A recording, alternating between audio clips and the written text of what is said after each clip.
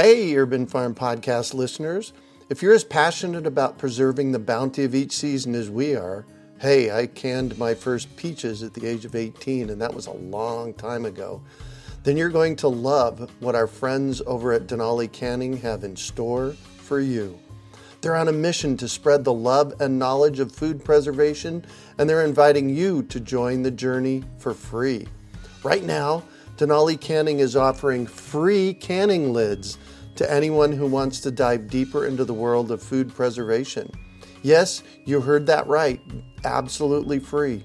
It's the perfect opportunity for both seasoned canners and those curious about starting. Denali is about quality, reliability, and supporting the canning community, ensuring that you get the best results every time you preserve. So why not give it a try?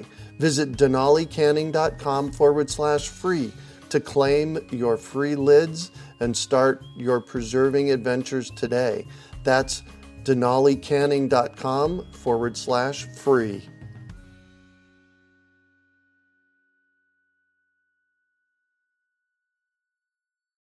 Greetings, urban farmers, gardeners, and healthy food visionaries. Farmer Greg here, and welcome to the 342nd episode of the Urban Farm Podcast, where every day we work together to educate and inspire you to become part of your food revolution.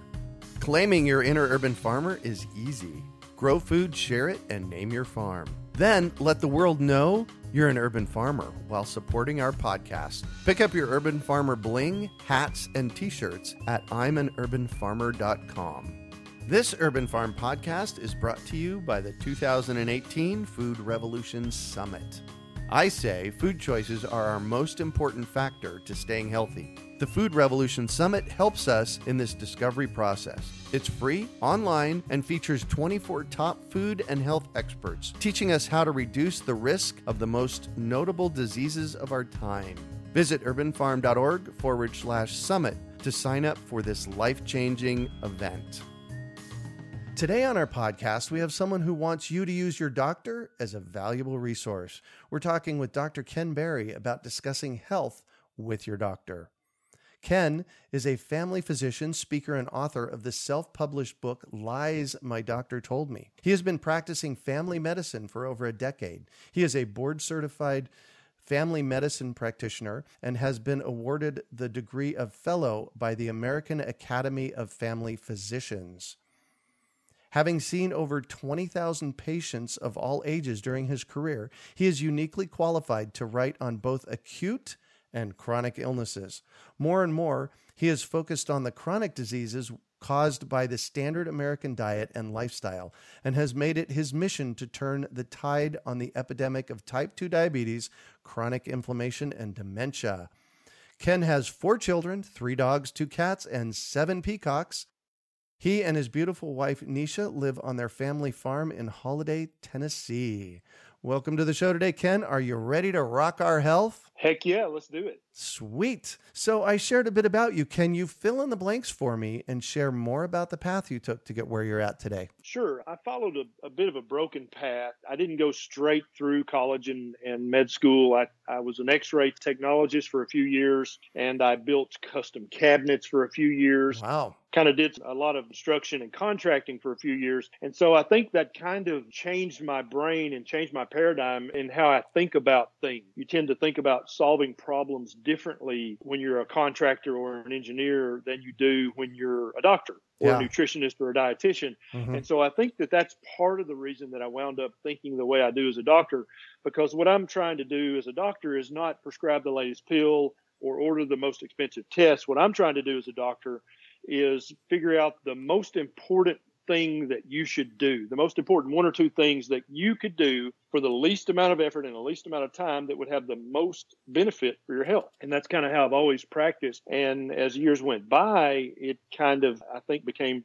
fairly popular. And so I have a thriving clinic here in Camden. I do a lot of online medical coaching as well for people who cannot drive to Camden. That's kind of it in a nutshell. I finally got here. I'm now board certified family physician, and I see anywhere from 30 to 50 people a day in my clinic. And then I, with the YouTube and the Facebook and the medical coaching, I take care of thousands more that I could never reach if it were not for the internet. Wow. How cool is that? Yeah, it's really fun. So you went back to school late in life, it sounds like. A little later. I think I got started when I was 25 or 26 in med school. If you went straight through, you'd be 22 or 23. So I had about a 4-year hiatus there where I was trying other things on, and finally decided, because I'd been dreaming of being a doctor since I was old enough to remember, and various little personal things in my life cropped up, and I thought, well, there's no way I can do that. I can't have this life and go to medical school. And turns out I was wrong about that, as I've been wrong about many things. And I could go to medical school and I could be a doctor despite whatever social and personal things, were going on in my life. Right. Woohoo. Here's a high five to that. Thank you. Absolutely. I actually went back to school late in life. I went back when I was 39 years old and got a bachelor's and a master's. And I'm a big, big believer in lifelong learning. So absolutely. Yeah. That's why I do what I do. So in your bio, you mentioned acute and chronic diseases. Can you just give us a quick picture of what that is, what the difference is? So I'm a family doctor, so I pretty much take care of all comers from newborns. And I think currently my oldest patient is 103. Wow. And so the age is really no barrier for me to be your doctor, number one. Number two, I might take care of someone in room 2 with chronic long-term hypertension, high cholesterol, and type 2 diabetes. And then I might go to room 7 and sew up a laceration from somebody who was playing with their brand new hunting knife and wasn't thinking about what they were doing. Got it. And then I might go to room 3 and clean the wax out of someone's ear. And then I might go to room 6 and freeze a skin cancer off someone. And then I might go back to room 1 and take care of somebody with a chronic eczema or psoriasis that they've had for years. It's like emergency medicine, but at a slower pace, or urgent care medicine at a slower pace. It's basically, that's what I do all day. Perfect. And really what you're after, though, are the chronic diseases. More and more, you can't really fault the guy for playing with his hunting knife. That stuff happens. That's life. Life happens to you, and there's not much you can do about that except roll with it. But the thing that really angered me and really motivated me, and is now my driver, is that the majority of chronic disease in America, the majority of type 2 diabetes, insulin resistance, hypertension, obesity, all those things are self-inflicted, number one. And number two, they're preventable. Number three, they're curable. You can cure them. And so there have been so many patients who I've seen who were told by their previous doctor or by their endocrinologist that type 2 diabetes is a chronic, progressive, permanent disease. And that's not true. That's like telling someone who's overweight, oh, that's a chronic, lifelong thing. You can never cure that. You're just overweight forever. Right. That's ridiculous. That's silly. But doctors actually tell patients that. Now, if you have type 1 diabetes, currently we can't cure that. We can treat it, but we can't cure it. But type 2 adult onset diabetes is a disease of diet and lifestyle. It's completely curable. And so the more I heard that and the more I saw in patients' eyes, they'd given up. I'm a type 2 diabetic. There's nothing I can do about it. And I really hate that when somebody doesn't feel empowered. Right. When they're not in control of their life. And if you have type 1 diabetes, you can still be in control of your life and control that disease, but you're kind of stuck with it currently. Right. But if you have type 2 diabetes, if you have most people with hypertension, everyone with insulin resistance, everyone with obesity, you can fix that. And so I'm the doctor who walks into the room and says, hey, you got this problem, but guess what? I can't fix it, but guess what? You can, and I'm going to teach you how. Wow. Well, I have to throw out kudos to the hypertension piece. 6 years ago, I was diagnosed with high blood pressure, and the doctor wanted to put me on lisinopril or something like that. And, I tried it for a few days and it impacted my life. And I said, you know what, not going here. Over the past 3 years, every time so I have Lyme disease. My listeners know I have Lyme. And so I see a nurse practitioner every 2 weeks to improve my holobiome, improve my gut and all of that. So I've really been working on my health. And I haven't had high blood pressure in her office in over 2 years. Isn't that nice? Yeah. Or you could have just blindly rolled over and given up and taken your lisinopril for life. Exactly. Yeah, and I don't really like that choice. I like the choice you made, and I'm very happy. It makes me happy that you knew the word holobiome or microbiome. That makes me very happy that when people know about the bacteria on them and in them, because that's a huge medical deal. Oh, yeah, it's huge. In fact, why don't you say a little bit more about that? Because not everybody does. Well, part of what I do when I'm trying to help someone with a curable chronic disease that's one of the things that I teach them is that, basically you're in partnership with the trillions of bacteria that live in you and on you. And, it's really a rational question whether they belong to you or you belong to them. Right. Because the numbers are about equal, and they may even outnumber us a little.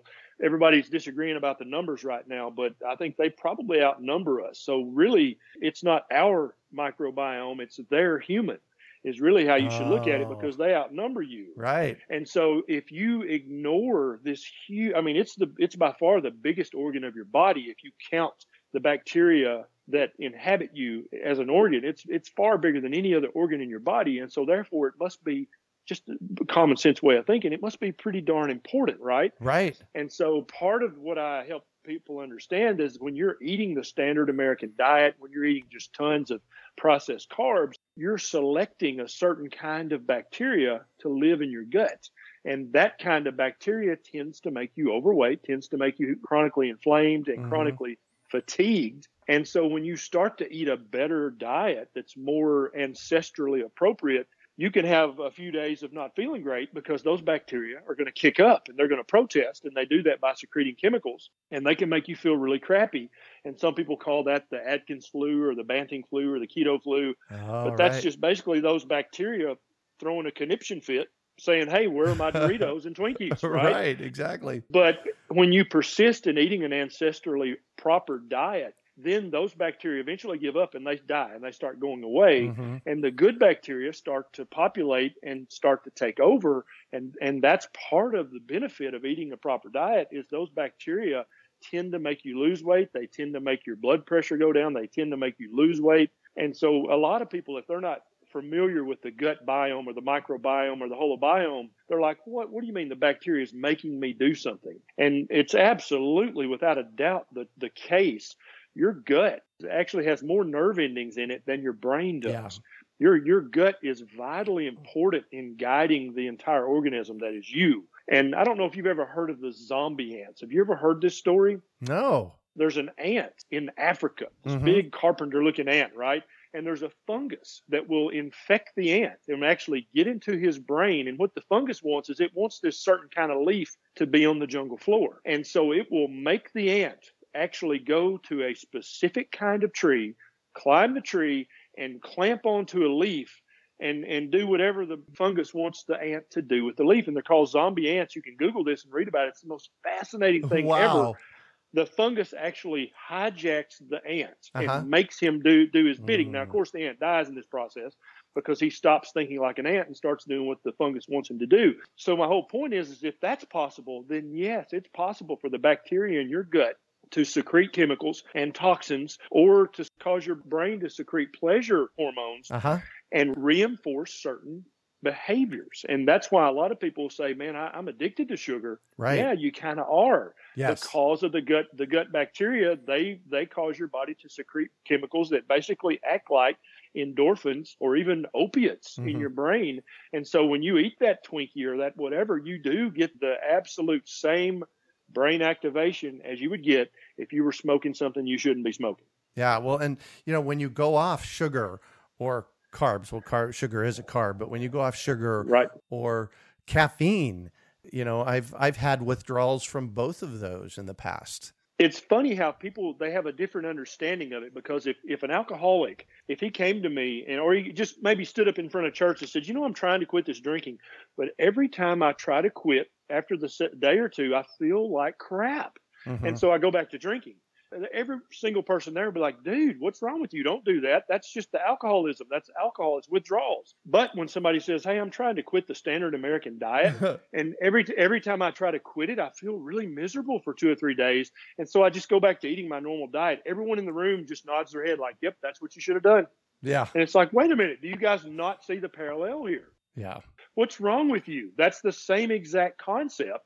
If this person were smoking crack and they said, every time I try to stop, I have withdrawal, so I go back to smoking crack, you'd be all up in their face. Right. Why are you not up in their face? This morbidly obese person in your church or in your social circle, and they say, well, I tried the keto diet or the paleo diet, but I had really bad keto flu, or I just felt miserable, so I just went back to eating my regular stuff. And everybody nods in agreement and hands him a piece of cake. I don't get that. Right. I'm at a loss for words. I don't either.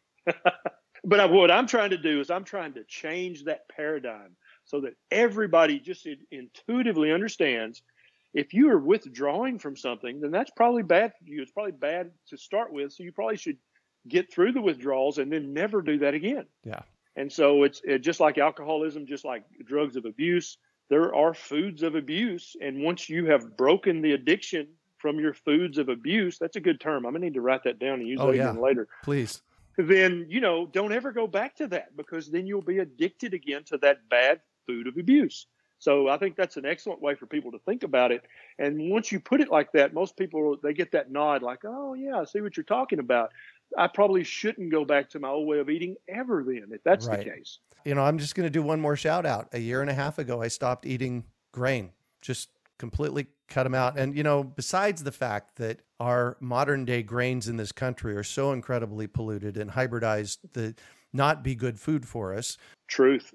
Besides all of that, getting off of it has made me feel so much better. And I've lost 20 pounds. I can see my feet again. I'm back to my high school weight. It's so incredibly cool. That's so common when people just stop sugar and grains. For many, many people, that's all it takes. Some people have to get a little more involved, but for most people, those two changes alone can literally change your life. Yeah. Change your weight, change your waistline, and change your pharmacy bill. Yeah, big time on the pharmacy bill. So let's talk about your book, The Lies. Oh, yeah. Yeah, that's why we're here. Lies My Doctor Told Me. So how did this come about? And tell us a little bit about it. So like I hinted at earlier, being a kind of a construction contractor, engineer mentality makes you think about things differently. Mm-hmm. And so a lot of times doctors come to medical school and being a doctor straight through the academic process, and they don't really have time to live in the real world, as I call it, right? Yep. And to understand that if you throw this ball at this angle, at this speed, then it will bounce off the wall at a predictable angle and speed. Everything in life kind of works that way if you think about it from a physics kind of standpoint. And a lot of doctors don't really get a lot of that. And so when the American Diabetic Association tells doctors, hey, diabetics should eat probably about 50 grams of carbs per meal. They should eat 6 to 10 servings of whole grain every day. They should drink skim milk. To a doctor who's come straight through the academic process and only has just learned what he's been taught and has done what he's been told, those things don't throw up red flags at all. Right. He's like, okay, all right, that's the American Diabetic Association. If anybody should know, they should know, right? Right. And so he immediately starts proselytizing that to his patients. And indeed, that's what I did the first 2 or 3 years of my practice. I would tell people to eat lots of whole grains because that's a complex carb. I would tell them to drink skim milk because the whole milk might cause their cholesterol to go up. I would tell them to eat lots of servings of fruit every day because that's natural and it's good for you. And I noticed none of my patients were losing weight. In fact, they're all slowly but surely gaining weight and getting worse. Yeah. Now, I, as a doctor, and we're also taught to think this way, that all patients are non-compliant. And so in my mind, I could visualize my patients sneaking around and eating bacon and sneaking around and, drinking whipping cream and doing all these things that were making them gain this weight. Never did I dream that it was my advice that was making them gain the weight. How did you discover that? Well, it was actually a self-discovery, because as the first 5, 6, 7 years of my practice went by, I started gaining weight. I'd reached that, kind of in your 30s where things don't work like they once did. And so I looked up one day, and I was very busy in my practice, so it's almost literally true that I looked in the mirror one day and I was a fat doctor. I had gained about 60 pounds. Wow. My hemoglobin A1C was up to 5.9. My triglycerides were high. My blood pressure was going up. I was always irritable. I had heartburn. I had dandruff. I had reflux. I was miserable all the time. And I attributed it to the stress. It's very stressful running a clinic. But then I thought, well, so I'm raised in the South. And so I've heard the story of the preacher who said, do as I say, not do as I do, many, many times. And I'm sure your listeners are familiar with that story. Yeah. And so I was not going to be that preacher. I wasn't going to be that doctor, that fat doctor that walked into the room and proceeded to tell you how to be healthier, because that's not my style. I just Mhm. can't do that. And so I thought, well, I've got to freshen up on my nutrition, because obviously I have forgotten something or I missed something. And so I climbed up in the attic and I got down all my nutrition notes. And your listeners might be thinking of this huge stack of stuff, big tomes, but literally I could hold every bit of it between two fingers. Yep. As I came down the stairs, thumb and forefinger. It was one paperback book that was very small. It was about a half semester's worth of notes, and that was it. Mm-hmm. I thought then, I should have probably been taught more about nutrition, but this is surely all I needed to know, because this is all they taught me. Right. So I got it all on the kitchen table and I went through it all, and I'm like, well, I don't know, maybe I'm not eating enough whole grains, and maybe I need to start jogging. And so I added more whole grains, and I removed all the saturated fat, and I started jogging a couple of miles a day. And I did that faithfully for a couple of months. And I jumped on the scales and I had gained 10 more pounds. And it was at that moment that I said, you know what? The common sense country boy in me said, maybe you're full of crap. Maybe you don't know what you're talking about. Yeah. Maybe the advice you've been giving these people is exactly wrong. And that was my wake up moment. It's like, wow, because I could always accuse my patients of noncompliance. Right. But I couldn't accuse myself of noncompliance, right. because I live with me. I knew what I was eating and doing. And I was eating no saturated fat at all. Tons of whole grain. I was jogging. I was doing sit-ups. And none of that was working. Mm-hmm. And so I had to go back to square one and basically get an unofficial degree in nutrition. I had to self-teach myself human nutrition. Yeah. And so I did that by way of tattered old paper copy of a book called The Atkins Diet. Oh, yeah. And then I read a book called The Primal Blueprint by Mark Sisson. Then I read a book called The Paleo Diet by Lauren Cordain. And those three books kind of blended together were kind of the nexus of me saying, everything I was taught about human nutrition is exactly wrong. Wow. Yeah. And so I started applying those things to my life that I learned in those books. I stopped jogging and started applying those nutritional principles. I lost 20, 30 pounds. My triglycerides were coming down. My A1C was coming down. I was feeling better. My heartburn started to go away. My dandruff completely went away.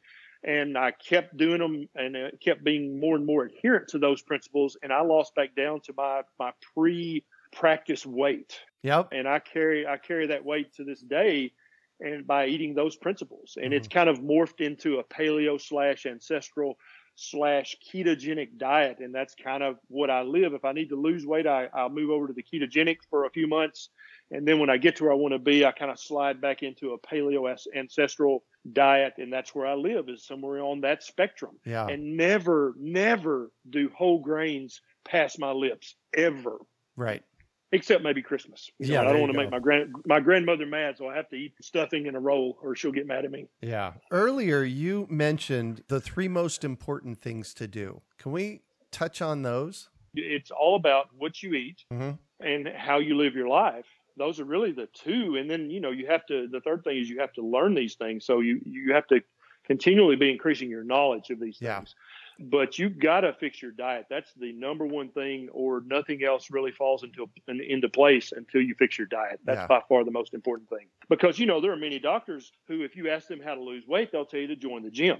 Right. And that's utter bunk. That it's been proven actually in huge medical studies that these doctors evidently don't know about, that exercise is great for your body in thousands of ways, but it's a terrible method of weight loss. Right. It doesn't work at all for that. It's been proven.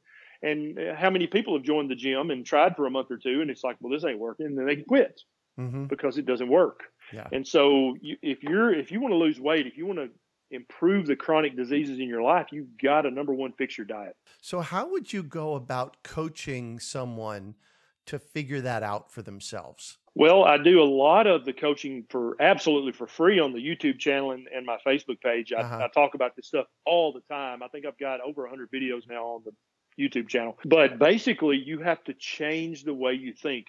And I tell people I'm going to symbolically, figuratively take your brain out of your head, turn it around and upside down, and then put it back in. And then you'll be thinking about your diet and nutrition the proper way, because everything we've been taught by television, by magazines, by your health teacher in high school, by your nutrition professor in college or in medical school was absolutely wrong. And so we have to and so a lot of times the first time or two I see somebody in my office, I'll take very little baby steps with them. I won't try to just throw all this at them at once. Right. Because you can't, because their brain's not ready for it. It'd be like trying to tell somebody that there's life on other planets and here's 800 pages of proof. First, they've got to accept that first huge nugget. Right. And chew on that for a while, and then they're ready to start looking at the evidence and stuff. And so when I say, hey, you really need to stop eating all grains, I mean, that's it. The first visit, they're done, because that wipes out everything that they've been told by multiple air quote experts. Right. And so it really has to be in baby steps. And that's why I love the YouTube channel, because I can plant a seed or two, so to speak, and then they can go and watch some videos while those seeds are sprouting and growing. Yeah. Because I can't grow that plant to fruition in one visit. And so I'll plant a seed or two, and I'll give them some handouts and some information and say, go check out the YouTube channel and come see me in a month. Then when they come back, they've got all these questions, because they're like, now, wait a minute. Everybody's always told me the following, but you said something completely backwards. And when I do it your way, I actually feel better and lose weight. Imagine that. How can that be so? In the world that I thought that I lived in, how can it be true that this little doctor in Camden, Tennessee is fixed me when these other 15 doctors in Nashville and St. Louis, they were exactly wrong? How is that possible? And I have to shake my head and say, dude, it's that way about a lot of things in life. Okay. It's not just medicine. There's a lot of things that you think you know and think you understand, and you really don't have a clue as what the truth of the matter actually is about it. This is just about nutrition. Yeah. There's another piece to going off grains that is hard, and that is that it is so ingrained, pun intended, in our culture. When you stop to think about how many things that are grain-based in our lives. Yes. It's a huge change. It's everywhere. Yeah. It's a huge change. And for some people, it actually touches on their religion. Yep. For everybody, it touches on their earliest childhood memories. And it also, basically, I'm telling them that their mama was wrong, and so you have to also deal with that, because, mama used to say whole grain, skim milk, margarine. And I'm like, yeah, I'm sorry. You need to always love and respect your mother. But mama was wrong, okay? And so never tell her that, but you have to stop eating that stuff. Yeah. And so it really is a huge paradigm shift, because I'm not just saying, hey, stop eating, brown bread and go to white bread, because that's really the same thing. Exactly, right? Yeah. This is a literal shift in the paradigm of how they think about everything that they thought they knew about nutrition and health. It takes a minute for the average person who's busy with their own life and their own drama to go, whoa, I need to stop and really give this some serious thought and really reassess everything I thought I knew about this. And as well as I do, that takes a lot of effort. Oh, yeah. And some people aren't ready for that. And I have to also be ready to see that in their eyes. Oh, you're not ready to hear this yet. Okay, I'm going to plant a couple of seeds, and we're still friends. And you come back and see me if you need to. And very often I'll have that person come back in a year or two, all excited about this ketogenic diet that they discovered on somebody else's YouTube channel. And I'm right. like, yeah, he's exactly right. And I don't even take credit for it. I'm like, yeah, he's right. You should do that. And it's funny to watch how their mental processes work. Yeah. I'm just now, a year and a half later, getting comfortable with this new way of eating. I'm not even going to call it a diet. It's just a new way of eating that is, right, mostly vegetarian, and it's 99.9% grain-free. Right. And it's something big to have to wrap your head around, but you can bet your life on it. Absolutely. Yes. And I suspect that's why you wrote this book. It is, because there are multiple things like that in medicine that smart doctors who should know better, they just tell patient lies. And the reason I called it Lies Your Doctor Told You was because I almost went with a publishing house, but they wanted me to change the name to Medical Myths, or Myths Your Doctor Told You. And I'm like, yeah, no. And here's why. If your hairdresser tells you, hey, you should eat more whole grains, it's really good for you, and you listen to your hairdresser, then that's your fault. Right? That's your problem, your fault. Your hairdresser is not in any way a professional. She's not been trained. She doesn't even have to know. She doesn't have to pretend to know. It's not her fault, right? Right. But if a nutritionist or a dietitian or a doctor whose job it is to know about the care and feeding of human beings, that's your one and only job.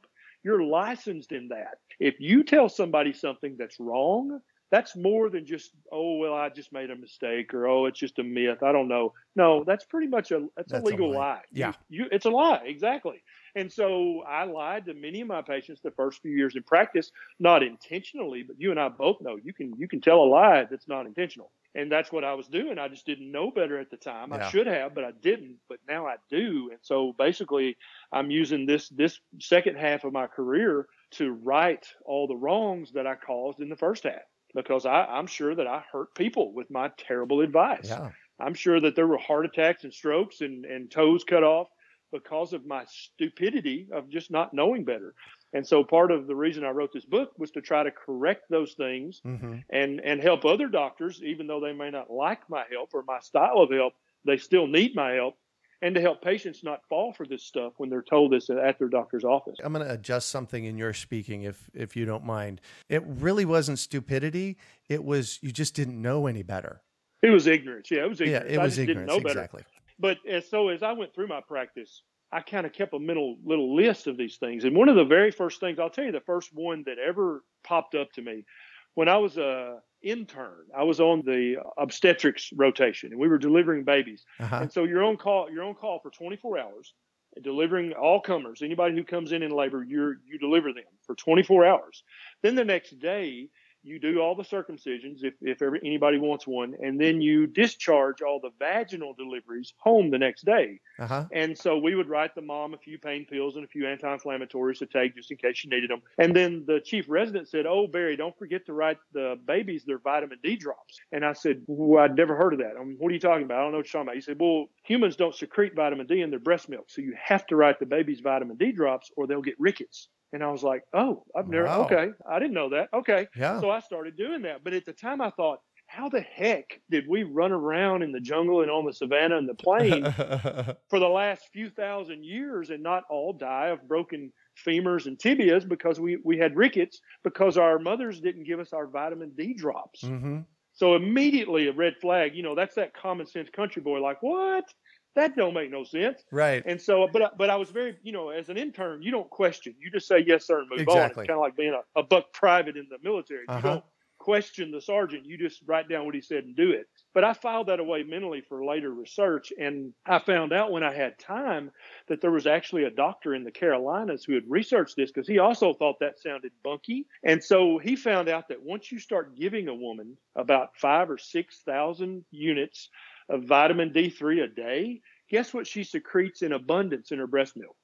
Vitamin D. Vitamin D. And so the reason nobody in America or in the Western world secretes vitamin D in the breast milk is because they're deficient in vitamin D. Once you correct that, either with eating lots of fatty foods or with just getting lots more sunlight, they start making plenty of vitamin D for their baby. And that's how we used to do it 1,000 years ago. Yeah. Nobody had vitamin D drops. They just ate lots of fatty meat and they were in the sun all day. And so they got plenty of vitamin D. That's a huge study. And that study was published actually in the New England Journal of Medicine. Wow. So it's not like it's some little hidden study off in some little tiny journal.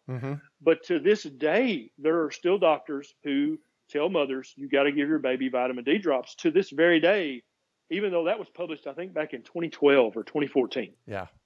Wow. So you see the point here is that doctors are busy. Yes. Doctors don't have time to read everything that's published. Yes, that's correct. But if you don't have enough common sense to go, wait, what? That don't make no sense. Right. Wait, right? What? Yeah. If you don't have the common sense to do that, then you need to step up your reading and read more. Because if that hadn't just, tickled my spidey sense, so to speak, I would have still been doing it to this day. I would have never thought about that. But I just thought, what? That makes no sense at all based on how I understand the human organism. And we've been here on this planet a long time. And vitamin D drops have been around at best for 20, 30 years. Maybe. Yeah. So how in the world did we get by before then? And obviously that chief resident, who's a very smart fellow, he had never considered that. Yeah. He had never thought of that, right? He never thought about it. Exactly right. Yeah, he just never thought about it. It was just, he just accepted it blindly and moved on. And that's what many, many doctors do. And that's why I say in the book, don't necessarily blame your doctor. Try to wake your doctor up. Try to say, hey, well, look, I printed this out. What do you think about this? And if you've got a good guy there who's good at heart, he'll look at that. He'll go, I don't know, I'm busy, but let me take a look at this later. But if you've got a doctor who's immediately offended that you've Mhm. brought in, that you had the temerity to think about your own health, you maybe need to find a new doctor. I was going to say, Yeah. get a new doctor. Yeah, exactly. And that's exactly how I put it in the book, is try to train your doctor. But if you can't, find a new one, Yeah. because you deserve a partner in your health. You don't want a dictator. You need a partner. Amen to that. So your book is Lies My Doctor Told Me. It's available on Amazon. We'll have a link on the show notes page over to Amazon to pick that book up. Excellent. Thank you so much for that. You bet. So I'm going to shift on you, and I'd like for you to talk about a time you failed, how you overcame that failure, and what you learned from it. So I'm kind of a stoic at heart, and so I don't really believe in failure. I truly in my heart believe that every stumbling block is truly a stepping stone. That's how I've kind of always looked at life. Is when something gets in my path, I think, I wonder how I can use this. That's actually really beautiful, because that's the reason I asked this question. Well, I guess my biggest failure, in air quotes, would be my little detour I had. It was my oldest son who was born, and kind of unplanned, unintended, but it was definitely a surprise, and a good surprise. But he's just graduated law school a couple years back. Oh, nice. Yeah, and he's so much smarter than me. He makes me look dumb. But, a lot of people at that moment in my life would have said, oh, what a terrible mistake you've made. And you're done. You're never going anywhere now. But that doesn't have to be that way. And I really want everybody to understand that, you don't go to med school with kids. It's very rare. But it's also very possible. It's totally doable. And the thing right now that you're thinking, there's no way I can do that. Yeah, you can. You can do that. You just got to change how you look at that stumbling block and look at it as something to get up on so you can have a better vantage point.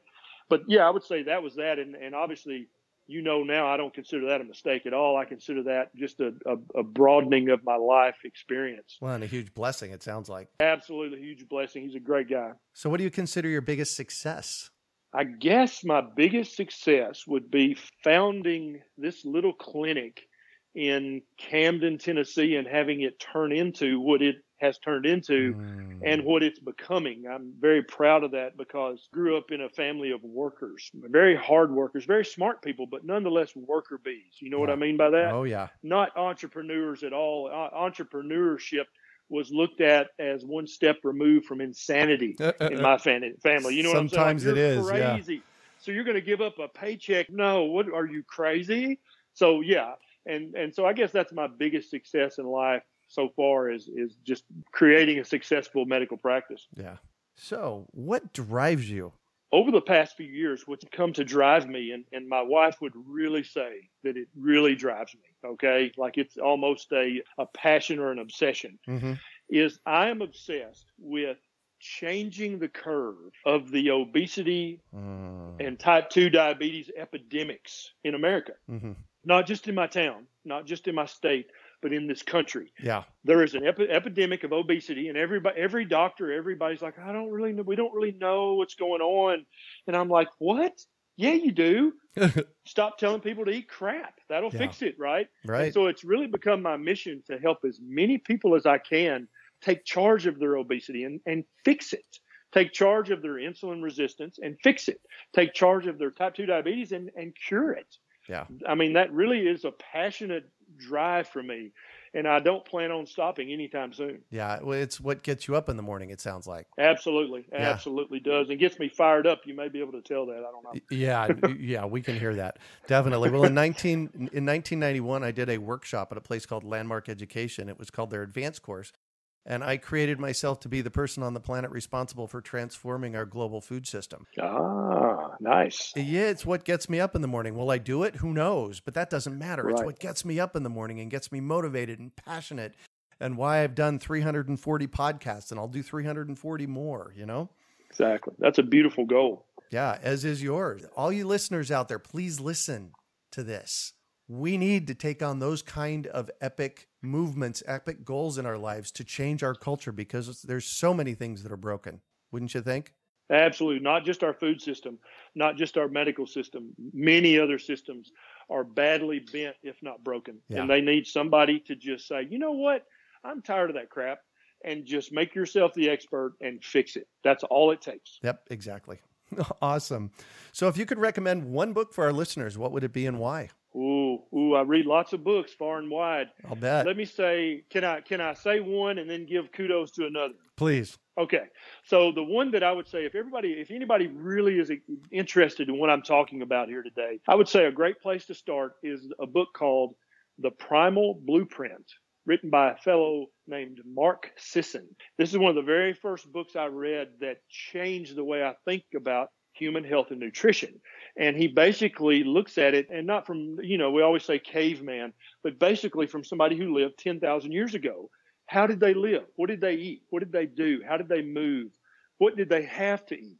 And so by reading that book, that would be a huge step in you understanding the paradigm of how you're actually supposed to feed and care for a human being. I mean, we've got examples of animals that lived in the zoo that we just fed them, Purina dog chow. We didn't know. It's like, they're just animals. I don't know. But they would get sick. They would get terrible skin problems, and they would die prematurely. Mm-hmm. Turns out that if you feed an animal in the zoo what they eat in the wild, they do much better. What a concept, right? Yeah, exactly. What a concept. And so I think that same thing applies to human beings. And so this book would be a great way for you to start to understand how your grandmother of 5,000 or 10,000 years ago actually lived and ate. Yeah. And that'd be the book I'd recommend. And then there's this little book called The New Square Foot Gardening or something like that by a fellow named Mel Bartholomew. Oh, yes. And it's about square foot gardening. And I love that book. I've probably read it 4 or 5 times, and I have about 400 or 500 square feet of square foot garden in my backyard. Nice. And I love growing stuff that way. And I go vertical. I use the exact kind of little setup with the electrical conduit. Mm-hmm. The netting, I use the exact netting that he says to use, and I grow my cucumbers up that, and I just grow all this food in the backyard that's essentially organic, essentially pure, and probably has twice the nutrition of anything that I could get in the grocery store. And so I really love that book, Square Foot Garden Method, maybe is what it's called. Yeah, there's multiple ones out by Mel Bartholomew. Yes, love that book. Perfect. So what one final piece of advice do you have for our listeners? Final advice would be not to accept any advice blindly from any expert. Mm-hmm. You're not a sheep. You're not a lemming. You should never just follow blindly. That's not the calling of humans. We're not supposed to do that. So stop doing that. And obviously, I'm talking about medicine. So if you go to your doctor and he says, oh, you've got this, this, and this, you need to take these 3 pills. Don't blindly do that. There's this thing out now called the internet where you can go to a website called PubMed.gov, and you can read the exact same research studies that your doctor can read for free, right? And if you don't have an internet at your house, go to the public library. You can get on it there for free. In 2 hours of reading, you can become as smart as the average doctor about 1 or 2 medical topics that you might have. Why would you blindly accept the advice of a mechanic who says, oh, you need a new motor and a new transmission? You wouldn't accept that. You'd be like, what? I'm going to go down here and talk to Hal, this other shade tree mechanic, and see what he thinks about that. Uh-huh. You should do that same thing with your medical care and with your nutrition. Don't blindly accept what I say. Double check it. Google it. Look it up, because you only have one life to live. And if you accept bad advice and your health suffers from it, I'm not going to suffer. If I gave you the bad advice, I'm going to be doing fine. I'll be out on the golf course, right? And you'll be the one who's suffering, and your family will be suffering because you messed up your one human life by taking bad advice. Don't do that. Perfect. Well, thank you so much for joining us on the show today, Ken. Oh, it's been a pleasure. We should do this again sometime. All right. So your book, Lies My Doctor Told Me, is available on Amazon. We'll have a link for it on our show notes page. How else can people get a hold of you? I also do quite a bit of work on YouTube. And if you just search for Dr. Ken Berry on YouTube, I think I pop up number 1. And then the same way, I have a Facebook page. I have about 10,000 following it right now. And so just search Dr. Ken Berry on Facebook and it'll pop up. And I'm always posting ideas and articles. I also do stuff on Instagram and Twitter as well. But YouTube and Facebook are my main ways of reaching people. I'm always posting new videos. And if you'd like to see a video done about something, all you have to do is send me a message on the Facebook page and I'd be happy to look into it. Yeah.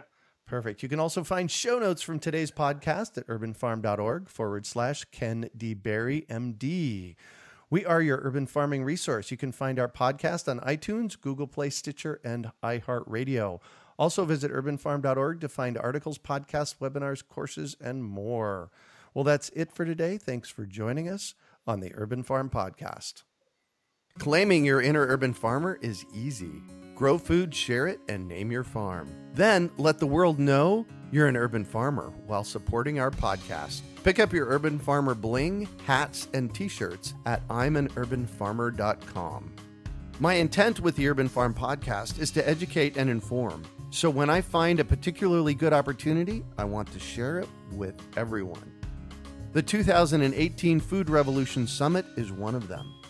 As you listen, you will be informed, inspired, and motivated to improve your health. You'll get cutting-edge insights and information from 24 of the top food and health experts in the world. Hosted by my friend Ocean Robbins, with interviews conducted by best-selling author John Robbins. This annual, week-long online event is free to attend. You will learn from experts you can trust about how to improve your health and reduce your risk of chronic disease. Sign up at urbanfarm.org/summit to join the revolution. We hope you enjoyed today's episode of the Urban Farm Podcast. Remember to listen for tips, advice, and resources to help you on your journey with urban farming. You can find us on the web at urbanfarm.org or send us an email to podcast@urbanfarm.org. In the words of Vincent van Gogh, great things are done by a series of small things brought together. Be encouraged that with each lesson learned and skill developed, you are one step closer in the direction of your dreams. Hey, Urban Farm Podcast listeners. If you're as passionate about preserving the bounty of each season as we are, hey, I canned my first peaches at the age of 18, and that was a long time ago, then you're going to love what our friends over at Denali Canning have in store for you. They're on a mission to spread the love and knowledge of food preservation, and they're inviting you to join the journey for free. Right now, Denali Canning is offering free canning lids to anyone who wants to dive deeper into the world of food preservation. Yes, you heard that right, absolutely free. It's the perfect opportunity for both seasoned canners and those curious about starting. Denali is about quality, reliability, and supporting the canning community, ensuring that you get the best results every time you preserve. So why not give it a try? Visit denalicanning.com/free to claim your free lids and start your preserving adventures today. That's denalicanning.com/free.